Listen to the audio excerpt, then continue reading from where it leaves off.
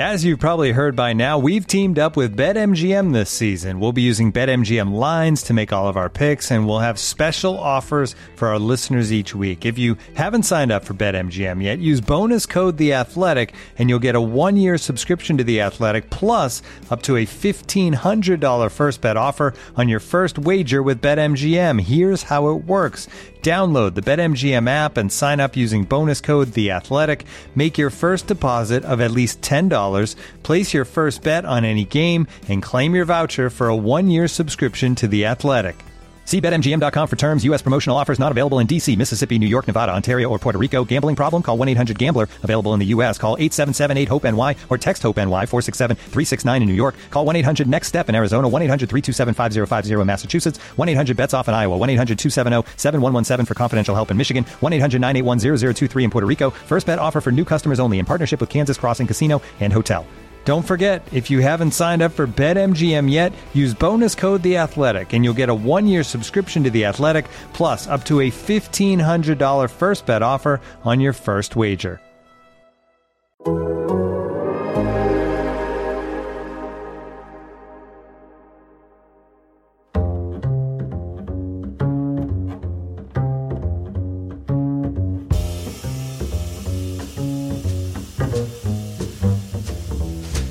Welcome to Allocation Disorder. I am Sam Stejskal, joined as always by my colleague and buddy Paul Tenorio. Paul, we have a U.S. men's national team roster to break down. It's been so long since we've talked about the USMNT, you know. We haven't had any games, it hasn't been busy, none of that's happening. We have a roster to break down ahead of the upcoming set of qualifiers, the 4th, 5th, and 6th World Cup qualifiers in the CONCACAF Octagonal against Jamaica in Austin on October 7th, at Panama on October 10th, and back home against Paul Tenorio and Costa Rica on October 13th. Paul, I think they're going to need you on the field. Are you ready for that? I think putting me on the field would fit the MO of the Costa Rican Federation right now with their team selection. Well, maybe you can get out there, man. Like, what kind of better reporting experience than to play against, you know, the U.S. men's national team? It doesn't, you can't get much closer to the action than that. I wonder how many people on Twitter would lament my decision to choose Costa Rica over U.S. soccer and to talk about the failures of the federation to not recruit. Yet another failure. Latino and Hispanic lack of outreach, you know, just another sad story in a long history. No, I'm kidding. Don't get mad at me, U.S. Soccer. I'm kidding. Take a joke. Anyway, so we'll have a roster to talk about. We also have some MLS moves to talk about. FC Cincinnati has been in the news this week. They fired head coach Jaap Stam on Monday. It seems like the reign of Dutchman is over in Southern Ohio. We've reported, Paul, me, and Jeff Reuter, following up on the post-Cincy's first report, that Chris Albright, the Philadelphia Union technical director, longtime Philadelphia Union technical director, former MLS player, former U.S. international himself, will be taking over as GM in Cincy. And then in your neck of the woods in Chicago, also some news. After a 2-0 win against NYCFC on Wednesday night, the Fire fired Raphael Wicki, so they have an opening at head coach. We will get into that. But first, U.S. roster. Should we just run through it position by position real fast? Should I just keep talking?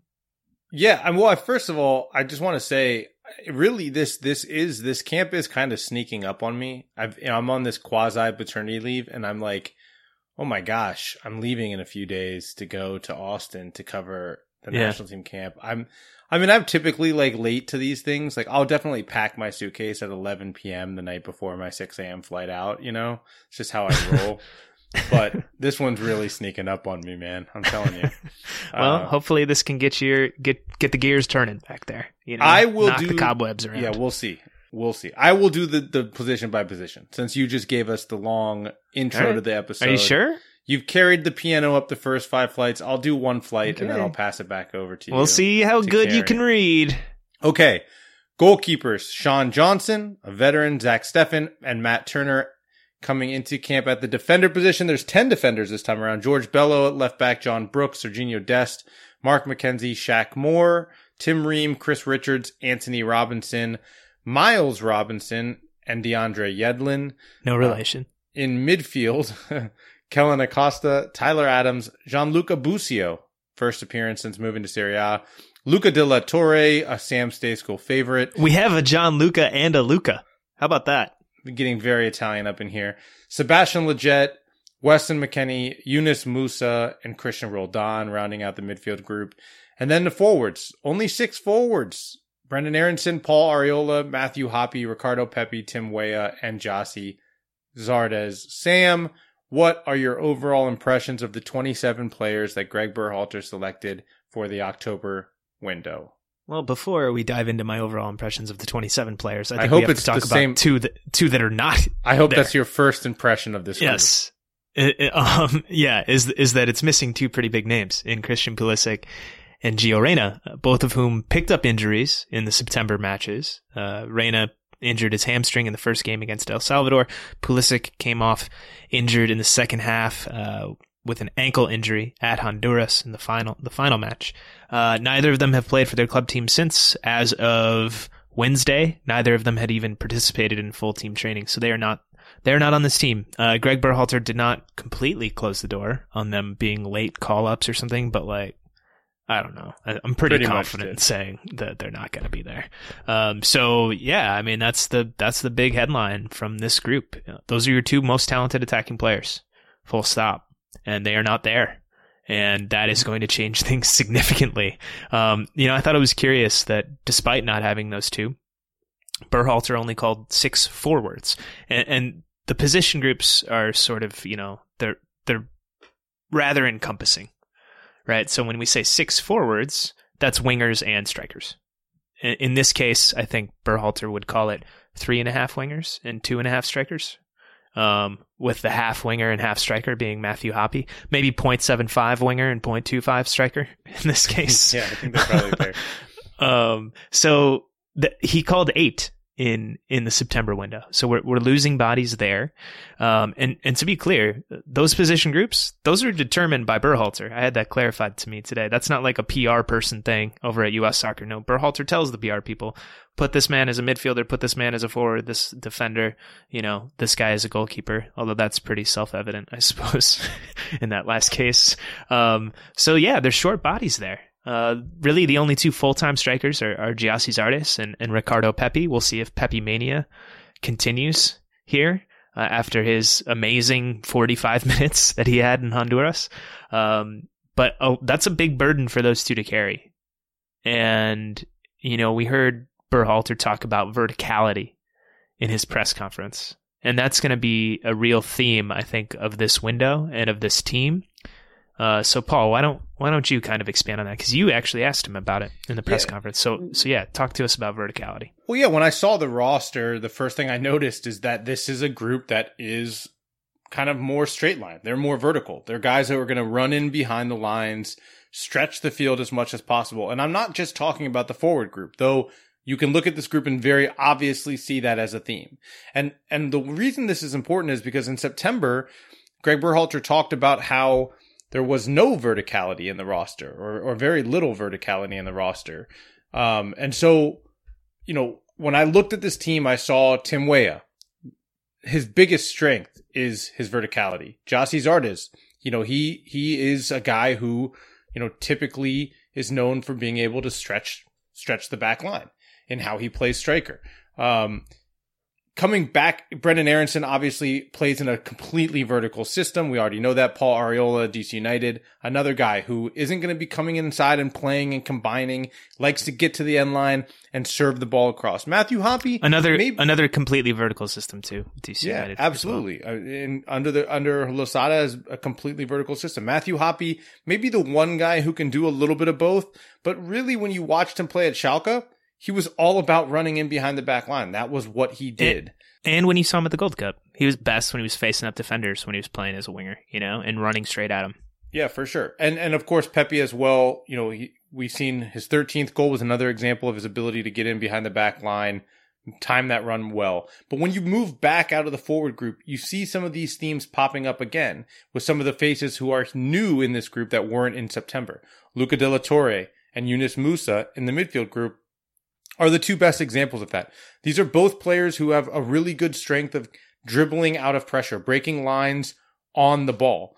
Something that was really lacking in the midfield group in September. Now you have two options capable of doing that, and you're going to need it because you don't have Christian Pulisic and Gio Reyna to receive the ball under pressure in the pockets and try to play out of it. You need guys who are going to be able to carry the ball forward and break lines.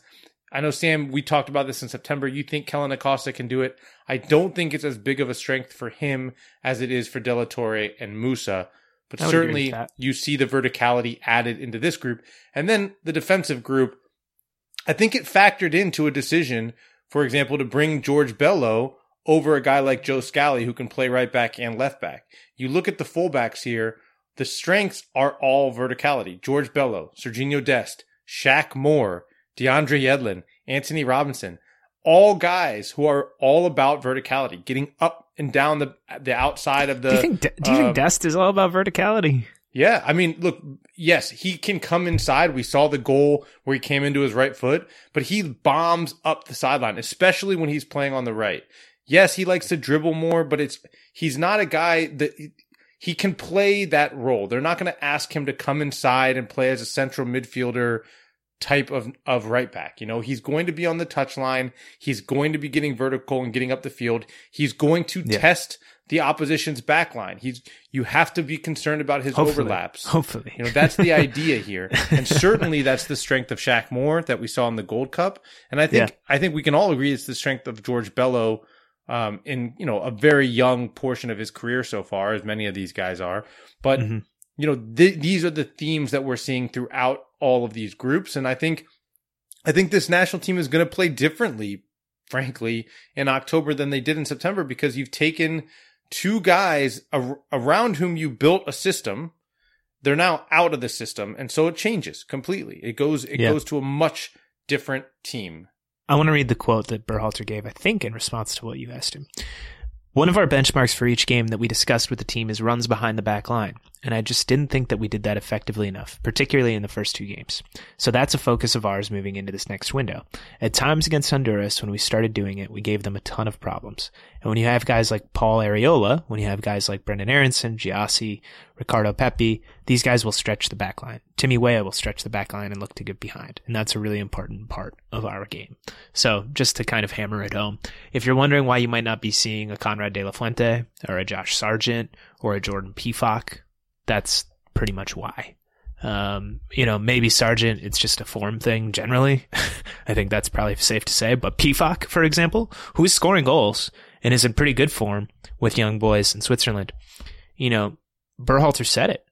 There were difficult decisions to make.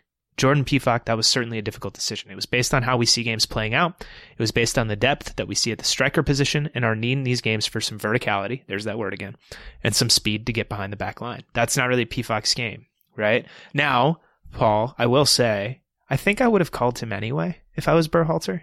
Just as an option off the bench, late in a game, good on set pieces, good in the air. He can kind of just give you a different element. And this team doesn't really have a different element right now. You know, it's pretty much one club in the bag. And I don't think that's terrible, but I also don't think it would have been the end of the world to call a 28th guy in Jordan Pefok. Yeah.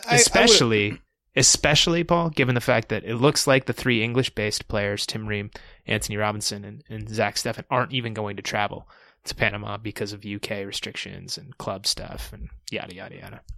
Yeah, I mean, I think what's interesting to me is when you look at the opponents, from my perspective, having a bigger physical presence in the box is not as big of a deal as it would be against El Salvador or Honduras. Costa Rica typically actually pretty decent defensively in the air.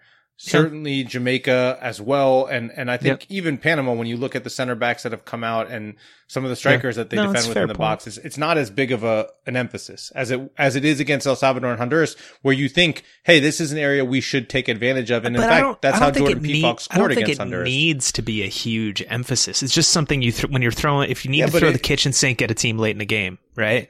Yeah, but I think if you're throwing the kitchen sink late in the game, you're probably seeing, you know, Miles Robinson get thrown forward. There's no Walker Zimmerman on this roster, so you can't stick him in as a late sub. No. There's really not a ton of aerial, you know, and Wes McKennie, very, very good. Very, very good on set pieces.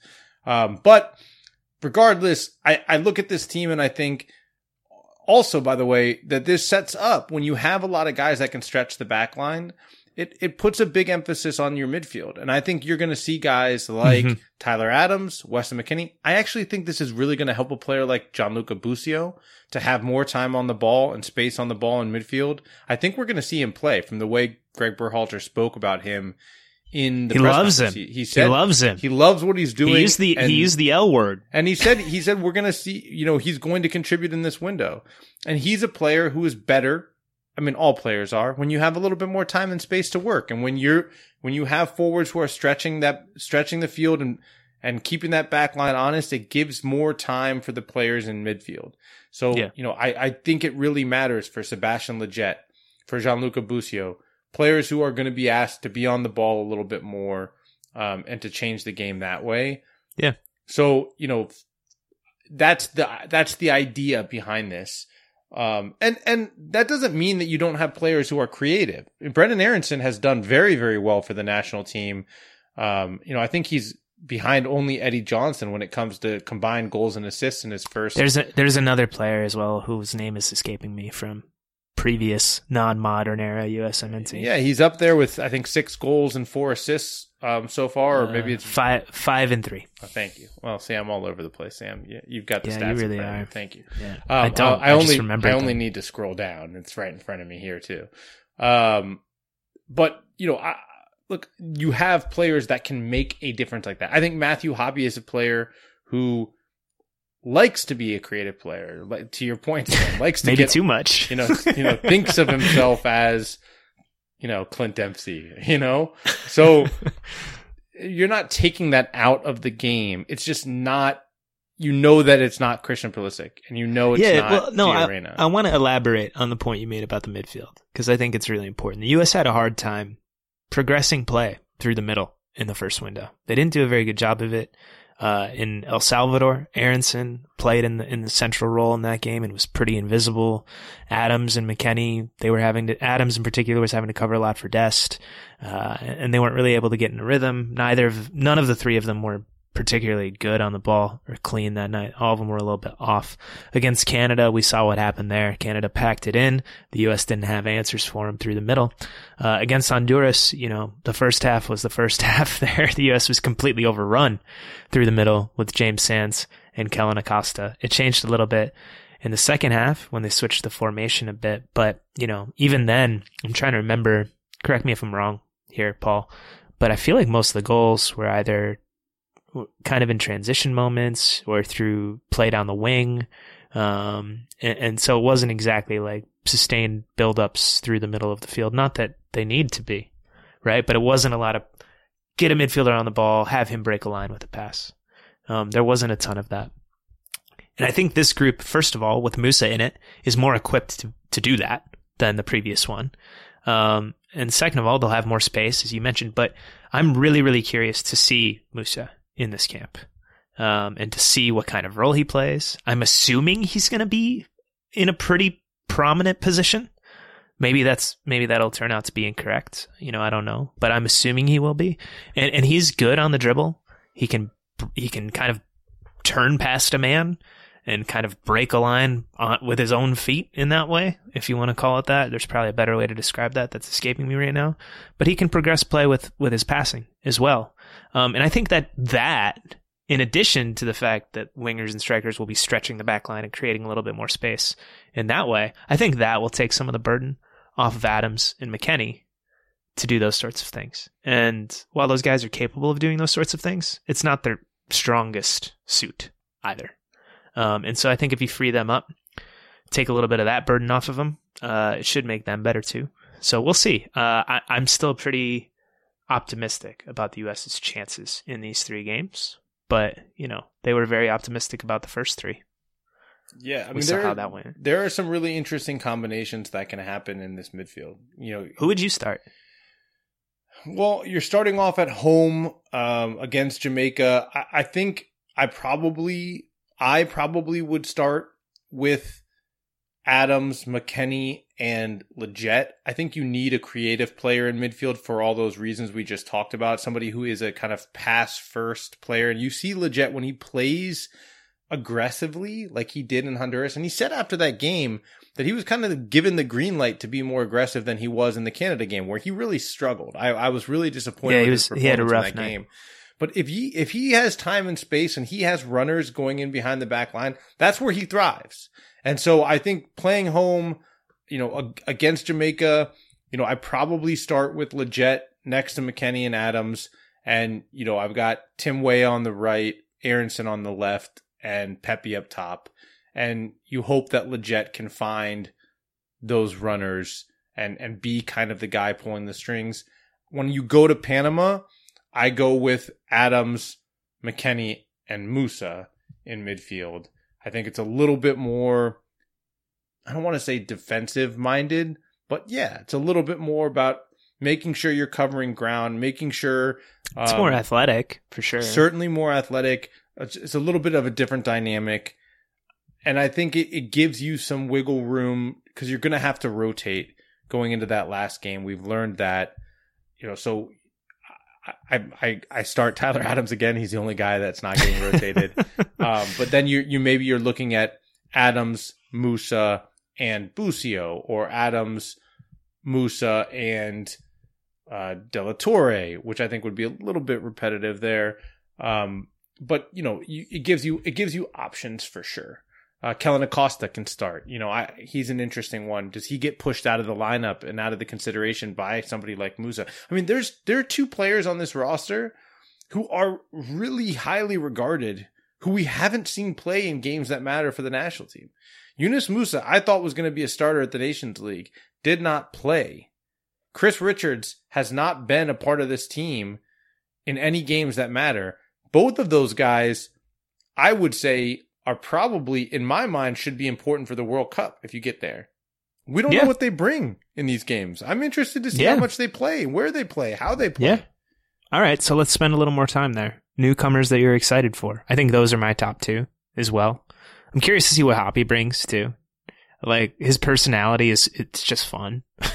I think it adds a different, unique element to this group. Can we talk about what Hoppy's going to be like in Panama? You know what I mean? Like, the U.S. was missing Hoppy in El Salvador, Oh, big time. So, all right, let me just go off here for a sec, okay? Like, Christian Pulisic and Gio Reyna are fantastic players. They have kind of strange attitudes, in my opinion. Maybe strange is the wrong word, but all right, let me walk that back. Strange, that's not what I want to say. They're not Matthew Hoppy in terms of personality. Wouldn't that be the opposite of that? Wouldn't it be not, like, they're not strange enough? Yeah, all right. Well, yeah, fair enough. But they're sort of like, their body language is kind of weird sometimes, and maybe they complain to the referee. They're certainly not the type to kind of really get in other people's faces, opponents' faces. Although maybe Reyna is. I shouldn't really say that. But both are kind of like looking to the ref a lot. I feel like. Is that unfair to say, Paul? I would say that's the case with Christian, partly because he gets fouled 30 times a game. Christian gets kicked the hell out of. Yeah, I get it. I think Gio will probably look at his own teammates as much as he looks at the referee. Yes. Thank you for saying what I was trying to say. They're both kind of sad boys a little bit. All right. That's what I really want to say. All right. Matthew Hoppy is not that. What? Are they not? Whatever. I don't even know where to begin with whatever this is, but I want it to end. Well, too bad. Because it's not. Matthew Hoppy is not a sad boy, okay? He's going to go out there and he's going to do some weird stuff. He's going to dribble too much. He's going to scream at people. And then he's going to put Greg Berhalter's face on a t-shirt and be like, hey, coach, what's up? And I don't know. I like that energy. The U.S. they missed that. You're right. They missed it in El Salvador. They missed it against Canada. And I don't know, maybe they missed a little bit against Honduras too in that first half. So they missed it. And I'm glad that they're not going to be missing it this time around. That's all I was trying to say. I'm excited for Matthew Hoppy to be on the team. Wow. Okay. I'm going to move on from this Matthew Hoppy moment from Sam Stejskal, who cannot contain himself. I do want to go to a point. First of all, I think it's really interesting going back to Chris Richards. John Brooks was not convincing in September. No, you can say he was convincingly not good is what you can say. I think he will be given a chance. Me. I think he will be given another chance in Austin. Yes. But I think Chris Richards will be given a chance to win the job in this window. Perhaps. Look, I get coaches understandably want a left-footed player at left center back. Chris Richards has played left center back despite being right-footed. He's shown an ability to hit the passes you need to hit with his left foot at that position. I'm a big fan, obviously. So I think he'll be given a chance. But I was speaking to a scout about Anthony Robinson. I was doing some reflecting, Sam, because I was, as the commenters in our stories know, a quote-unquote Anthony Robinson hater who didn't watch enough Fulham to understand how good he was. You know what? Which, true. You were. I did not tune in to enough Fulham in the Championship 2 years ago.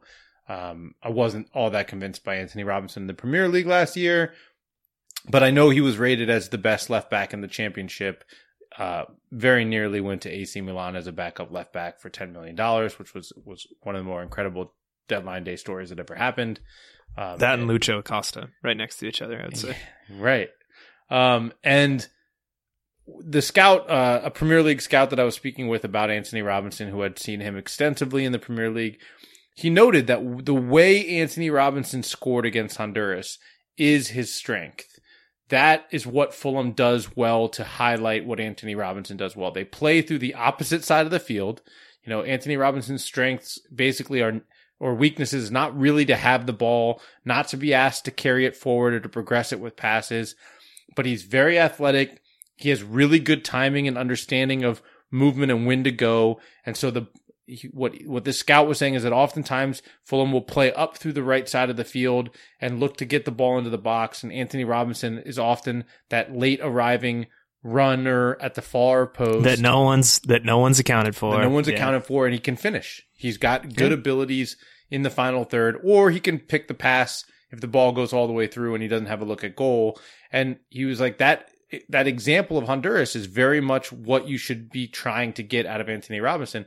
And I think that's encouraging for the national team. If you can get Serginho Dest playing to his potential at right back, you're going to want the ball going through there. Now, the problem is... and this is important because Dest is going to be counted on, I think, to carry more of the attacking load this camp. Yeah, the problem is when Christian Pulisic is playing, you don't want to avoid the left side of the field. You want to get the ball to him. But I do think it's notable that Greg Berhalter has said that Christian Pulisic is actually really good at his runs into the box, crashing towards the near post. He nearly scored that way against Canada. That's one of his big strengths as well. It's an interesting dynamic. You know, I'm interested to see how the U.S. plays, whether they're able to get a little bit more of that type of production out of Anthony Robinson. Certainly, it would be a huge development if the Anthony Robinson we saw in September is back in October, because the left back position has always been kind of that big question mark for the U.S. national team. Yeah, you mentioned that you think Richards might get a chance against Jamaica. And I wanted to just say one thing on that. The whole England players thing and the fact that it doesn't look like, and they don't know for certain, but as things currently stand, they're not going to be traveling to Panama. Now, the UK is going to be announcing something new on Monday in terms of their restrictions and their red list and their rules and all of that. So it could change. But as of now, those guys are not going. So Ream won't be going to Panama. I wouldn't be surprised if he started against Jamaica because of that. Sorry, I meant that he was going to get a chance in this window, not in the first game. Okay. Glad you waited until I made my brilliant point. Oh, it's worth noting. You know, and Tim Ream played well in El Salvador in the first start. He was one of the better players, I thought, on the field for the U.S. Yep. Of course, you know, Jamaica is going to be a different kind of challenge than El Salvador was, particularly in terms of some of the guys they're going to be likely running out up top. Mikel Antonio, for one.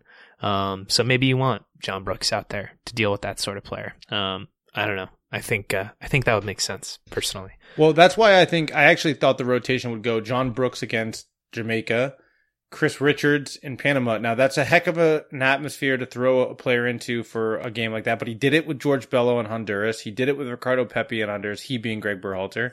And I think John Brooks has struggled playing in Central American countries and qualifying across 2 windows. He has, yeah. And so you play Chris Richards in that game, and then you come home and you either play Tim Ream or maybe you stick with Brooks, or maybe you stick with Richards, depending on his performance. TBD. But I think Chris Richards will get a shot. I think a lot of players are going to get a shot. Berhalter basically said as much. They started 21 different field players in the 3 games last window. I would expect that number to be similar this time around. You know, he said the other day in his press conference, we learned about rotations and the importance and the impact of substitutes, the impact of getting fresh bodies on, how we can physically wear down opponents, what these games end up looking like as the window goes on. We played 21 different starters in this last window. That's a lot. Juggling that in 7 days is a really interesting task for coaches. So I think in general, that's what we're taking away, how we need to use this entire squad to be successful. And there was a certain line in that quote that really stood out to me. How we can physically wear opponents down, what these games end up looking like as the window goes on. One of the U.S.'s biggest strengths relative to most of its CONCACAF opponents is its depth. And when you play 3 games in 7 days, when that 3rd game rolls around, if you can be fresher than your opponent, that could pay major dividends. I'm not saying that that's what happened against Honduras, because Honduras rotated their entire team in the 1st and 2nd games. They played 2 different teams. So they should have been pretty fresh, probably even fresher than the U.S., considering the travel and all of that. But, you know, we saw in the Gold Cup, Paul, those substitutions. The U.S. would often, in that tournament, play like a pretty blah or bad, not so good first 60 minutes. Then they would make some changes. Boom, boom, boom, fresh legs. Other team can't deal. They're worn down. U.S. races out, gets a goal, wins. I think that's going to be a theme throughout qualifying. Not just in this window. Yeah, and to your point, that might mean that Tim Ream and Anthony Robinson both start against Costa Rica, because those players, if the restrictions don't change in the UK, will travel straight from Austin to Columbus and will be resting essentially.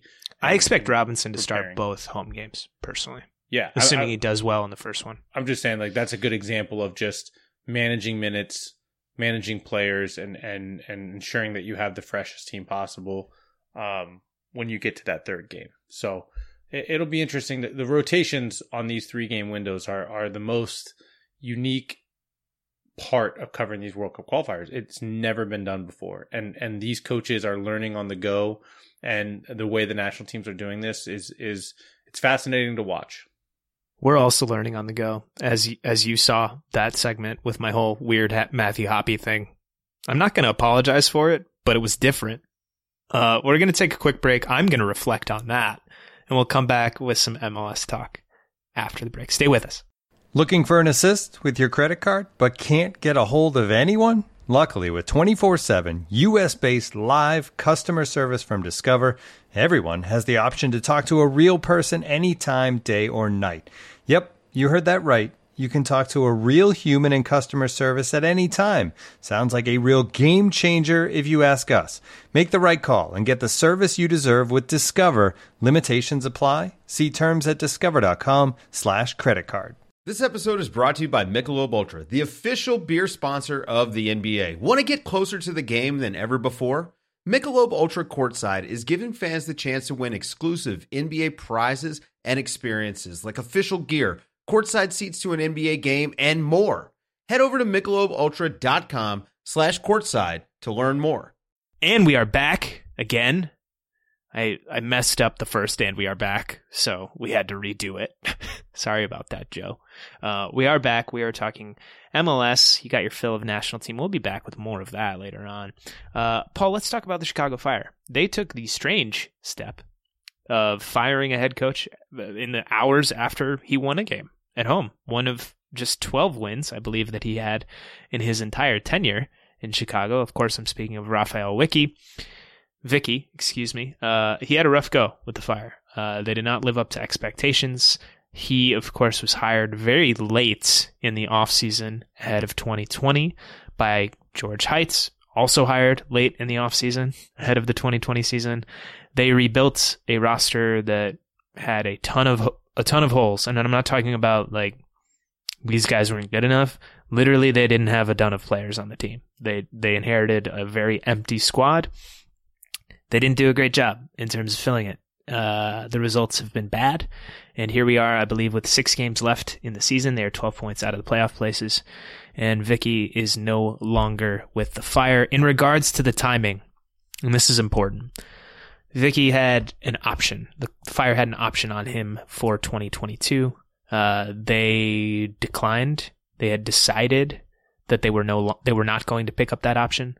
What George Heitz said to the media today was that Rafael Vicky, who had to take time off this summer and leave the Fire to go be with his father, who was dealing with medical issues in Switzerland, they decided to tell him now, so that he could, go be with his dad, who is not doing so well back at home in Switzerland. Of course, it also allows them to get a jump on their coaching search, which we'll talk about in a second.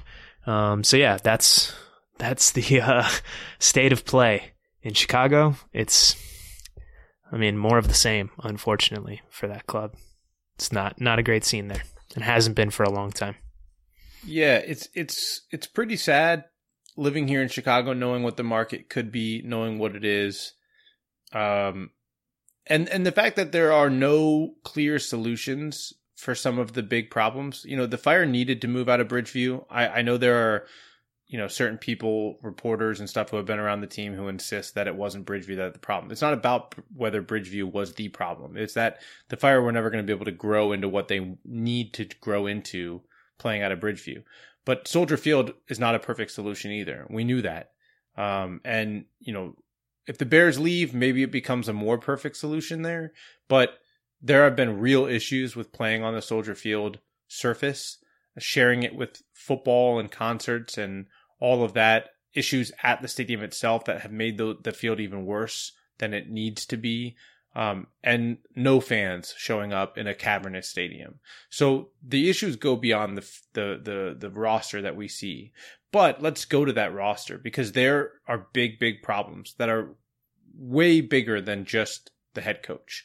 And when you look at what this team's going to look like coming out of the roster decisions that need to be made in December at the end of the season, you're going to see basically an entirely new top 8 players on this team, is my guess.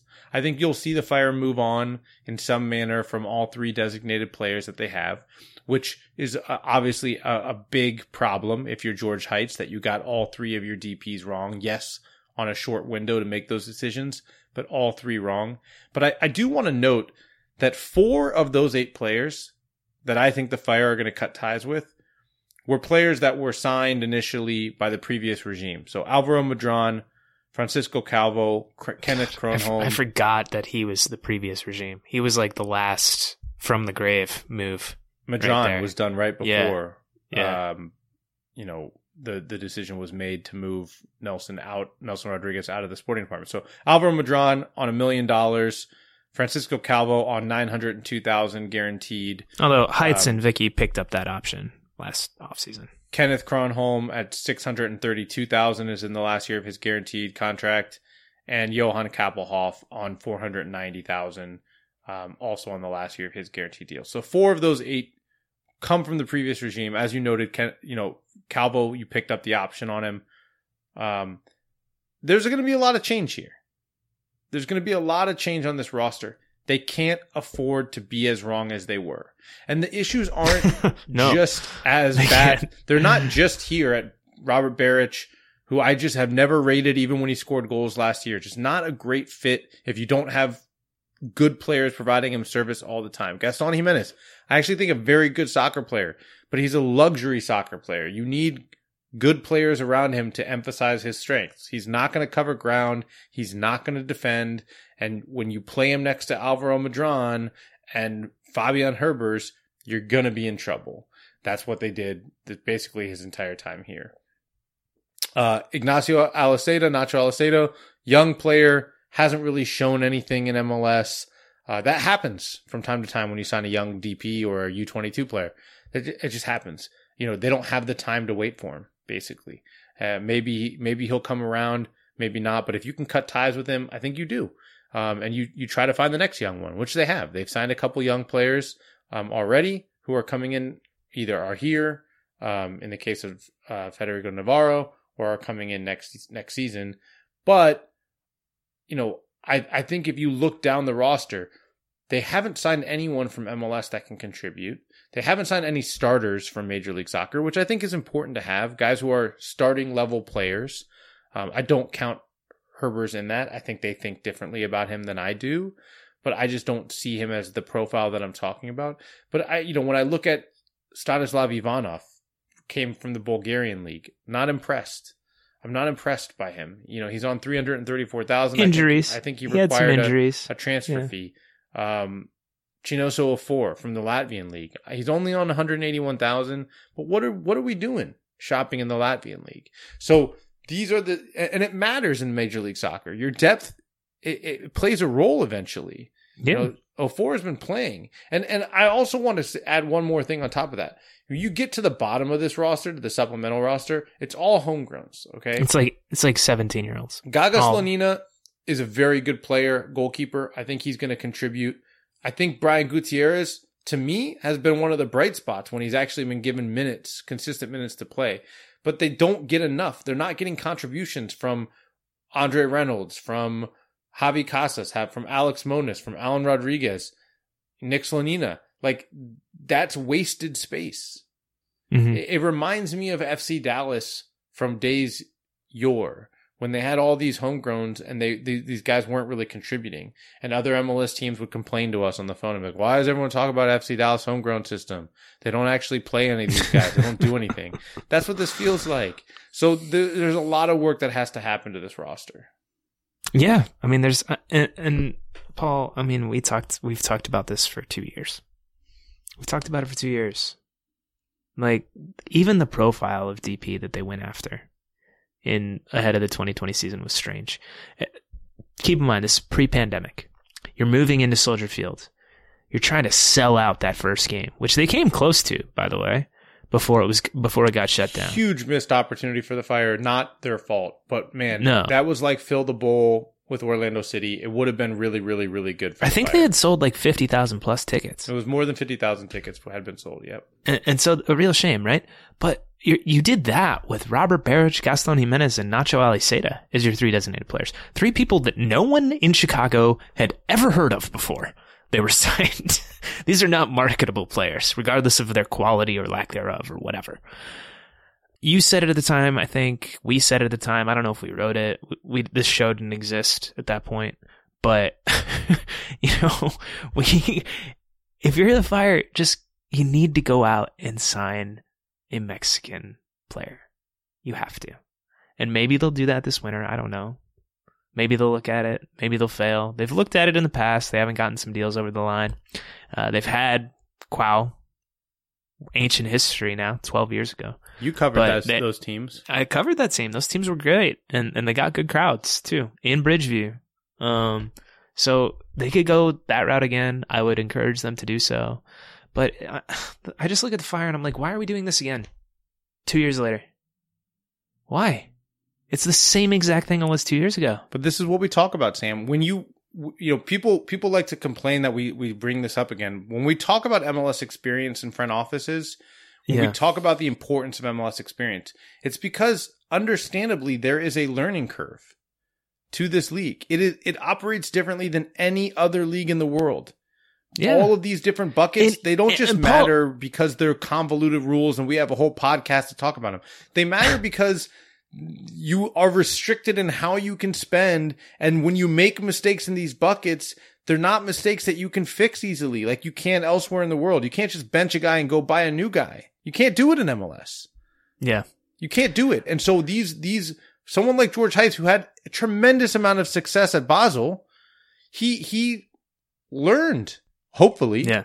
Hopefully. We don't know what he learned, by the way. I asked him on a press conference earlier today.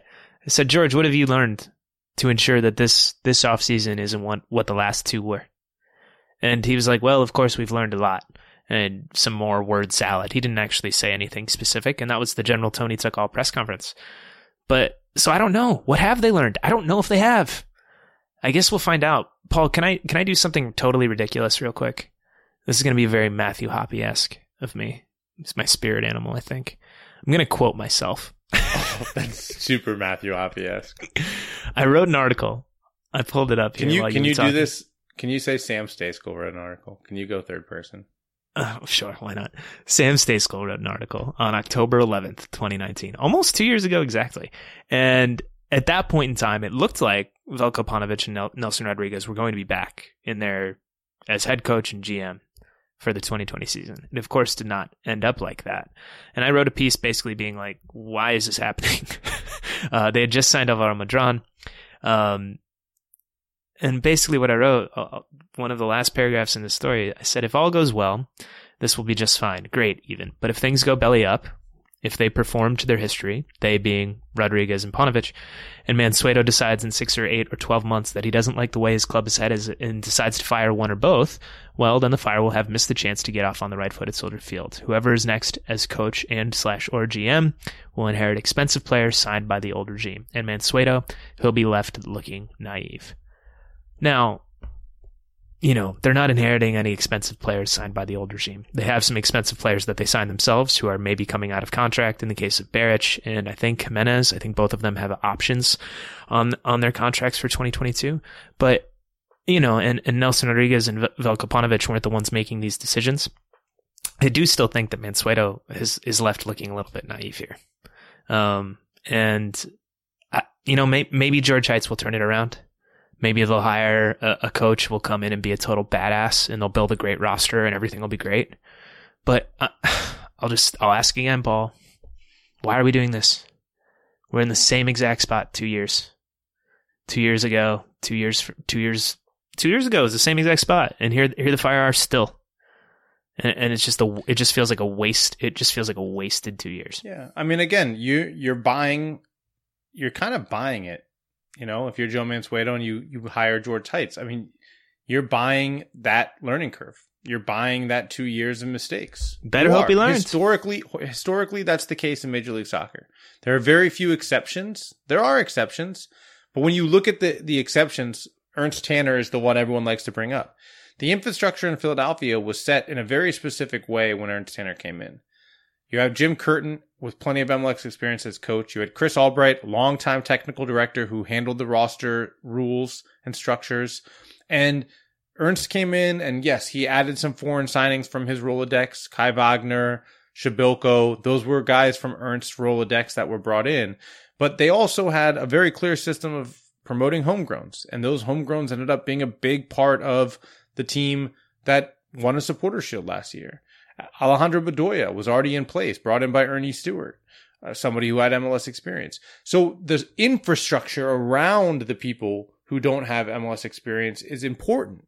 And I think even more important than that is a willingness to embrace what you don't know, to trust and value the level of Major League Soccer. And if that trust and value is not there, if you don't believe that MLS level or that you know the MLS level and you ignore it and you think I can find a better player in Latvia or in Bulgaria than I can in MLS free agency or the reentry draft or in the trade market, you're going to find yourself in trouble. That's just historically what's happened. You can look at San Jose as an example of that. You can look at Colorado a few years back as an example of that.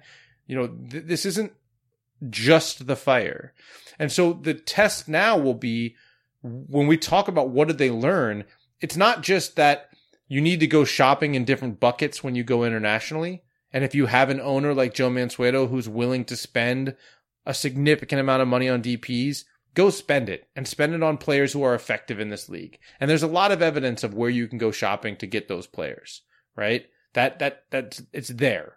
You can go look. And when we talk about Mexican players, people who have succeeded in Liga MX, people who have played for the Mexican national team, typically you can find players who are going to be good in Major League Soccer. Like, let's just put it that way. It's not buying a Mexican player just so you can try to pull some Mexican flags into the stadium. There are good Mexican players who would be good in this league. But I think the most important thing that needs to be pulled out of the last 2 years is understanding what is different about MLS and what the level of the league is. The physicality of the league and the level of the domestic players and the players who are in this league. And understanding that you can get much better value for some of your middle class MLS players by shopping in MLS. Because you're avoiding transfer fees. You know what you're going to get. And by the way, you want examples of that? You can look at low budget teams in MLS who have built their entire structure around it. Colorado Rapids of today, Montreal Impact, who traded $1 million for Georgia Mihailovic from Chicago. Nashville's done a lot of it. Nashville's done it as well. I mean, Bruce Arena. Bruce Arena is the best example of it. Tommy McNamara, Matt Polster. He goes and gets these guys and he tells them, this is what you do. And that's it. Valuing those players, understanding the level of the league. That's what we're talking about when we discuss MLS experience, quote unquote, or understanding this league. It's not just understanding the roster rules. It's understanding how certain profiles of players in this league fit within those rules, why you need to value them, and why it's not always better to go outside. And that's what the Fire has failed to do in the last 2 years. And if they don't do it in January, we're going to be talking about this again in 2 more years. Let's take a quick break. We're going to talk about FC Cincinnati. Speaking of teams that have had a rough 2 or 3 years after this break. Stay with us. Hey folks, this is Taylor from the Total Soccer Show, reminding you that we are inching ever closer to the start of the summer transfer window, which means there are teams that will buy and sell their players early, there are teams that will leave that business very late, and there are teams that will operate in between. But no matter what, it's going to be a chaotic situation. There's going to be offers coming through willy-nilly. There's going to be transactions to be tracked and processed and make sure that enough money is there. There's going to be probably angry clubs calling to complain. There are many things to deal with, and unfortunately for those clubs, there is no sort of business tool that makes things easier, makes transactions simpler, gets the business done efficiently and effectively. But for the small businesses around the globe, there is such a service, Shopify. Shopify is the global commerce platform that helps you sell at every stage of your business. From the launch your online shop stage to the first real life store stage, all the way to the did we just hit 1 million orders stage, Shopify is there to help you grow. Whether you're auctioning autographed apparel or selling sleek kits, Shopify helps you sell everywhere. From their all-in-one e-commerce platform to their in-person POS system, wherever and whatever you're selling, Shopify's got you covered. Shopify helps turn browsers into buyers with the internet's best converting checkout, up to 36% better compared to other leading commerce platforms. And you can sell more with less effort thanks to Shopify Magic, your AI-powered all-star. And I really appreciate that about Shopify. No matter how big you are, no matter how fast you want to grow, Shopify gives you everything you need to take control and take your business to the next level. Shopify powers 10% of all e-commerce in the United States, and Shopify's the global force behind Allbirds, Rothy's, Brooklinen, and millions of other entrepreneurs of every size across 175 countries. That's as many countries as will be selling players in the transfer window this summer. Plus, Shopify's extensive help resources are there to support your success every step of the way, because businesses that grow with Shopify. Sign up for a $1 per month trial period at shopify.com/TSS, all lowercase. Go to shopify.com/TSS now to grow your business no matter what stage you're in. Shopify.com/TSS. This episode is brought to you by Michelob Ultra, the official beer sponsor of the NBA. Want to get closer to the game than ever before?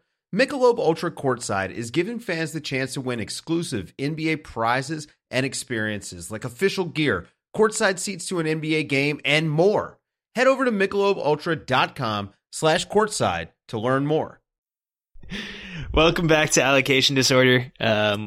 Welcome back to Sad Boy Territory, the alternative name of this particular episode of this particular podcast. Not endorsed by Paul Tenorio. I'm not endorsing that. All right, that's fine. You don't have to. I'll roll with it myself. I don't need you. I carry this piano by myself. Anyway, FC Cincinnati.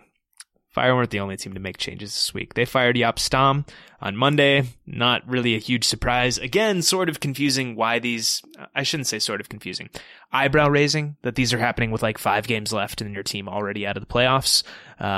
But it is what it is. I think a big part of that is these teams want to get a head start on their coaching searches. There aren't a ton, I don't think, of domestic candidates who are seen as super desirable at this point. And I think Cincinnati wants a domestic candidate. I think the Fire might want to go that route. So they wanted to get a little bit of a jump on maybe some of the opposition in terms of naming a new head coach. So they fired Jaap Stam on Monday. I mean, quickly, Sam, it's because there's so many jobs open. There's competition. So many. Toronto's open. Well, RSL's open. Vancouver's sort open. of, yeah. Dallas is open. Yeah. Cincinnati is open. Chicago's By the way, Luchi open. Gonzalez is going to be getting interviews. I'm sure of it. Oh, yeah. Definitely. Maybe even getting hired. So that's a name to keep an eye on. Anyway, they fired Jaap Stam. Obviously, we are reporting that they are hiring Chris Albright as their new GM. Paul and I reported, we discovered that we both had a source telling us the same thing before we started recording this show. And Albright is going to be bringing Kyle McCarthy, who was the assistant technical director in Philly, with him to Cincinnati. That is the expected move there. So their front office is filling out. Their next step is hiring a coach to replace Stam. Paul, we've talked about FC Cincinnati a lot on this show. The various trials and tribulations. They've hired and fired 3 head coaches in their MLS era. They are now about to be on their 3rd GM in their MLS era. There's basically one common denominator at this club throughout the MLS era and really throughout their entire history. And that's because it's the club founder. And his name is Jeff Berding. He was the inaugural GM. He has, played roles, I think, on the soccer side, even since he relinquished his GM title and handed it off to Gerard Nijkamp. He's still there. He's still making hiring decisions in terms of Albright. I don't know what the hiring decision in terms of the next head coach will be, whether that'll be entirely a Chris Albright decision. I don't imagine it will be. I would imagine ownership and Berding will also be involved, which, to be fair, is typical when you're making a head coaching decision. It's not an unnormal thing. But this club, Paul, have so many resources, great facilities, incredible fan base, and they can't get anything soccer related right. And I just don't know. I mean, I don't know Berding's involvement completely detailed, but I know he is still a little bit involved, and I don't know if that's tenable. And I'm curious to see if it will remain the case with Albright in charge now. And if it does, I don't like their odds of turning this thing around in any reasonable manner. Yeah, I mean, I can state for a fact that I know that as recently as this past year, he played a role in recruitment for higher profile signings, and that his presence didn't help that recruitment process of at least one source I spoke with with direct knowledge of that recruitment. So he's certainly still involved on the sporting side. He's certainly still meeting with players to convince them to come to Cincinnati. He likes to talk about his experience in the NFL. We know what happened on draft day in their expansion year. They're treating it like it was an NFL draft and trading for as many picks as you can. One of the more, I'll just be blunt here, one of the more embarrassing things I've seen. They were getting laughed at by other clubs. They were getting laughed at, and still are, are getting laughed at. Yep. And realistically, I want to. I'm just not going to beat around the bush with this because it's. I'm going to cover this like anyone would cover it in any other league. The reality is, you and I both have sources have told us that there are candidates who are not interested in going to Cincinnati because Jeff Berding is there and is involved. Period. And that's a reality that I don't know when or if Cincinnati will contend with it or deal with it or recognize it. But it's true. He can stay on the business side. He's a minority owner. And he's not going anywhere. And he got that stadium built. He got that training facility built. They have a big fan base. Yeah. It's not like everything he's touched has gone wrong, It's just his presence within the club. It's a big one. And his influence on the sporting side still exists. And there are people who just do not want to work for him. Yep. And that's just to put it as straightforward as we can. We've been told that. We know some of the efforts that they made, and they shoot high. The ambition of the club is real. It's awesome. They're going after. They put in requests for legitimate names in this league to interview. Something that I think all clubs should do. I think the Chicago Fire, if they're going for a domestic candidate, I think they should shoot high. I think they should call Philadelphia and ask to interview 100%. Jim Curtin. They should talk to Bob Bradley. Colorado they should talk to Jim Curtin and ask to speak to Robin Fraser. They'll probably get shot down when they make those calls. I don't it's know. worth I mean, asking. if you're Philadelphia and you're kind of similar to the Red Bull model, I mean, the Red Bull model is we develop coaches and we develop players, and when we can get value for them, we do. Look at Struber. A coach Philadelphia's developed might be moving to Cincinnati too. Who knows? In Pat Noonan, he looks like he's going to be hired somewhere. Yeah. So if they lose the coach that they would promote, I don't think they're trying to get rid of Jim Curtin, who just signed an extension, by the way. But good for Cincinnati to put in some requests for some well-respected GMs around the league and see if they can get interviews, getting rejected for those. But the people don't want to work there. People don't want to work there. And I think that, there are legitimate questions too about Chris Albright. I'll be blunt. I've made some phone calls. I had heard things from multiple years. You hear reputations on certain guys, and I made some calls to reinforce that. And look, there's split opinions on Chris Albright and his readiness to run an organization. We don't know what'll happen until somebody does. I'm not trying to. Yeah, that's badmouth the him. thing, man. He needs to be given a chance to run this organization. People in Philadelphia really liked him and respected him. Some people in Philadelphia really liked him and respected him. He was very much the guy who ran the budget for them and the contracts and the roster rules and all of those things. But it'll be interesting to see how it works in Cincinnati, what the dynamic is, how much power Chris Albright is given, how much Jeff Berding is involved. That's the real question, man. That's the real question. And that's what none of us can know. And not even Chris Albright, by the way. Because I'm guessing Jeff Berding probably told him, hey, this is your show. Right? But who knows? Maybe. I mean, maybe. I don't know if that's true. Maybe not. But even if he did say that, you never know if that's going to hold true. And I'm not trying to sit here and call Jeff Berding a liar. That's not what I'm trying to say at all. And I don't want anyone to take it that way. But these are things that are fun, right? Who wouldn't love to insert themselves on the sporting side of a soccer team?